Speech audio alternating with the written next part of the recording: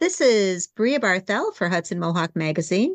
Most listeners are probably aware of the fact that a near total eclipse of the sun can be viewed in the capital region and beyond on Monday, April 8th. My guest today is Valerie Rapson, Assistant Professor of Physics and Astronomy at SUNY Oneonta. I first heard of Dr. Rapson. I'm a member of Friends of Five Rivers, a nature group that supports the Five Rivers Environmental Education Center in Del Mar. And on Saturday, February 3rd, from 2 to 4 p.m., Dr. Rapson will be doing a presentation at the Friends of Five Rivers annual meeting. So I thought it would be nice to have her on. And once you hear her, she's so lively, I think you're going to want to say, okay, get me to Five Rivers on Saturday. Valerie, welcome to Hudson Mohawk Magazine. Thanks so much for this opportunity. It's great to be here with you. So first, what the heck is an eclipse? Oh yeah, we're super excited anytime that there's a lunar or solar eclipse coming, and we've got this solar eclipse coming up on April 8th. Basically, what we get to observe from Earth's perspective is the moon appearing to cross in front of the sun and block out either a majority, or in this case, all of the sun's light if you happen to be standing in the right position to be able to see that. We had a solar eclipse just a few years ago in 2017. What's different about this one? Yeah, we did. So back in 2017, the path of totality, where the moon completely covers the sun, crisscrossed across the United States. But every time these eclipses happen, the path is a little bit different. So those of us in New York are really excited this time because the path of totality does cross part of New York State. So if you travel a little bit north or west of the capital region, you'll be able to see that total solar eclipse phenomenon. I was trying to figure out how the heck a small moon blocked out a big sun. And then I realized, oh, well, if I move my fist across my face, that it Right. blocks out more than just the size of the fist, the Yeah, farther away it exactly. is. Yeah, it But all has why? to do with perspective and distance, right? The moon is really small, but it's also a lot closer than the sun. And nature kind of gave us this beautiful thing where it's just right. The moon appears to be just the right size to cross in front of the sun. What makes us get 95% and Buffalo area get 100% if we both have the sun and we both have the moon? That's a great question. So everybody would get to see totality if everything was lined up kind of in a flat line in outer space. But if you imagine the sun, the earth, and the earth is tilted with respect to the plane of the solar system, and the moon's orbit is also tilted a little bit with respect to that same plane. So basically, not everything is lined up exactly in a straight line. So because of all of these tilts, you have to be in exactly the right place to see the moon completely cover up the sun. If you're a little bit in a different location in New York State or within the United States, then the angle that you're looking at will be different, and the moon is only going to partly block out the sun during the eclipse. And I was surprised to see how long the process takes. I was looking at a site and it said that in Albany, things begin on April 8th at 2:12. It reaches maximum at 3:26 and it ends at 4:36. 2.5 hours?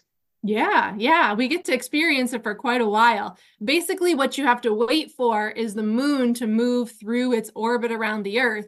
And at that 2 o'clock time frame in the beginning, the moon is just starting to appear to touch the edge of the sun. And then it slowly moves across the face of the sun. Around 3:30, you'll have that maximum point or totality. And then the moon's got to keep shifting. So it's going to kind of pass over the face of the sun back on the other side. So the whole process does take about 2.5 hours. How many superstitious traditions are you doing to try to keep it from being foggy or rainy that day? Oh, so many, right? All of our students are doing, no rain dances, whatever they can come up with. We definitely wanted to be clear that day for sure. There's about a 50-50 chance based on historic cloud coverage that New York State will be clear versus cloudy. And there are special tips for viewing. I guess sunglasses, since there's no sun, won't work. What's a better approach? Yeah, you definitely want to make sure that you observe the sun safely during any eclipse. So you can get special solar eclipse glasses that block out over 99.999% of the light, which is way more than regular sunglasses. You can also use telescopes with special solar filters.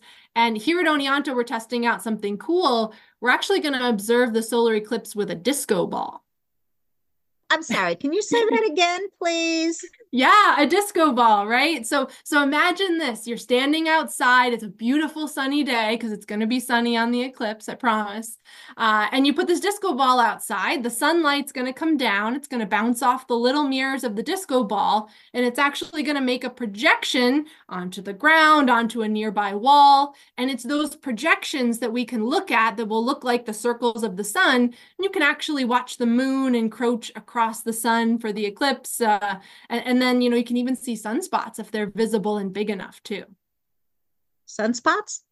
Yeah, these are they look like little storms, but they're actually pretty gigantic. They're like planet-sized storms that appear on the sun, and through safety glasses, they look like little black dots. So you would see those in the projection too. So at SUNY Oneonta, Hmm. you're going to be outside with a disco ball for viewing the eclipse, and disco balls have many mirrors, so you would have lots of eclipses in the Yeah. image. Yeah, which makes it totally fun. If you spin the disco ball, they kind of dance around. It'll be really, really cool to see. Where do I sign up for a ticket? Well, you can just show up. Our event is free. People can find more information on our website shortly, but we're going to have an event in pretty much every science center and college with an astronomy program across New York State is going to have an event. So even if you're not near Oneonta, just look up your local science center and see what they're doing, especially if you're Buffalo, Rochester, Syracuse, Watertown, Plattsburgh, those areas. Those are the ones in totality where you have that 2.5 minutes where you actually can look safely up at the sun and see the corona and all the beautiful stars right there during the day. No, I was reading the description on your page at SUNY Oneonta, and it said that you work on exoplanet research. Say what now? Yeah, so exoplanets are planets that orbit other stars around the sky. So basically imagine going outside, looking up at any of the stars in the sky. Many of them probably have planetary systems around them, just like our solar system. And we have some telescopes on campus, including the largest optical telescope in New York State, where we can actually photograph the stars and detect when an exoplanet crosses in front of them and measure things like the size and whether or not it's a rocky or a gas giant planet. So my students and I are trying to contribute to this area by finding more exoplanetary systems and also learning about the properties of the ones that we already know about. My mind gets blown thinking about astronomy. I mean, if I think about the Big Dipper and the Little Dipper, I can handle that. You get into Cassiopeia, it gets a little more complicated. But when they talk Yep. about the billions of light years and getting to the edge of the known universe and expanding how do you think in terms that huge Yeah. about distance and size and stuff? It's hard, and every year my introductory astronomy class goes through that same kind of mental crisis that we all go through of, the universe is so big and I'm just so small. And, we try and make analogies where possible, but there's just so much out there in outer space and so much we still have left to learn. Now, when I think of public education about astronomy and exoplanet research, how can I do this interview without asking about Neil deGrasse Tyson? Of course.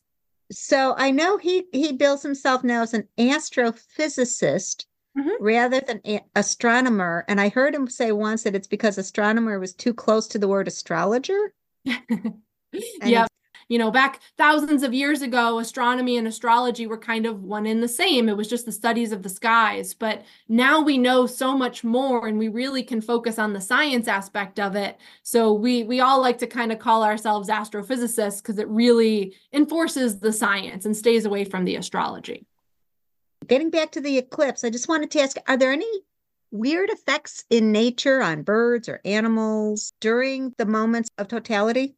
Definitely. Basically, when you're in totality, it gets dark for 2 to 4 minutes. And, the animals especially, they sense the encroaching darkness and they feel like it's nighttime. So whatever, nightly patterns the animals have, at the farm, the animals will often walk back towards the barn, the birds will quiet down. That type of thing is seen in nature all the time. And then there's always that slight sense of confusion right afterwards where it seems like nighttime only lasted a few minutes and then the animals kind of go back to their normal routine. But it does seem to kind of quiet things down and just, influence nature in a really spectacular way. I'm so glad I asked. That's really interesting. So Yeah. again, this is Valerie Rapson, Assistant Professor of Physics and Astronomy and Astrophysicist at SUNY Oneonta. And if you want to meet her live, she will be at the Friends of Five Rivers annual meeting on Saturday, February 3rd from 2 to 4 p.m. Valerie, I was so glad to meet you. Have a good eclipse. Yes, thank you. I hope everyone will get a chance to get outside and enjoy it.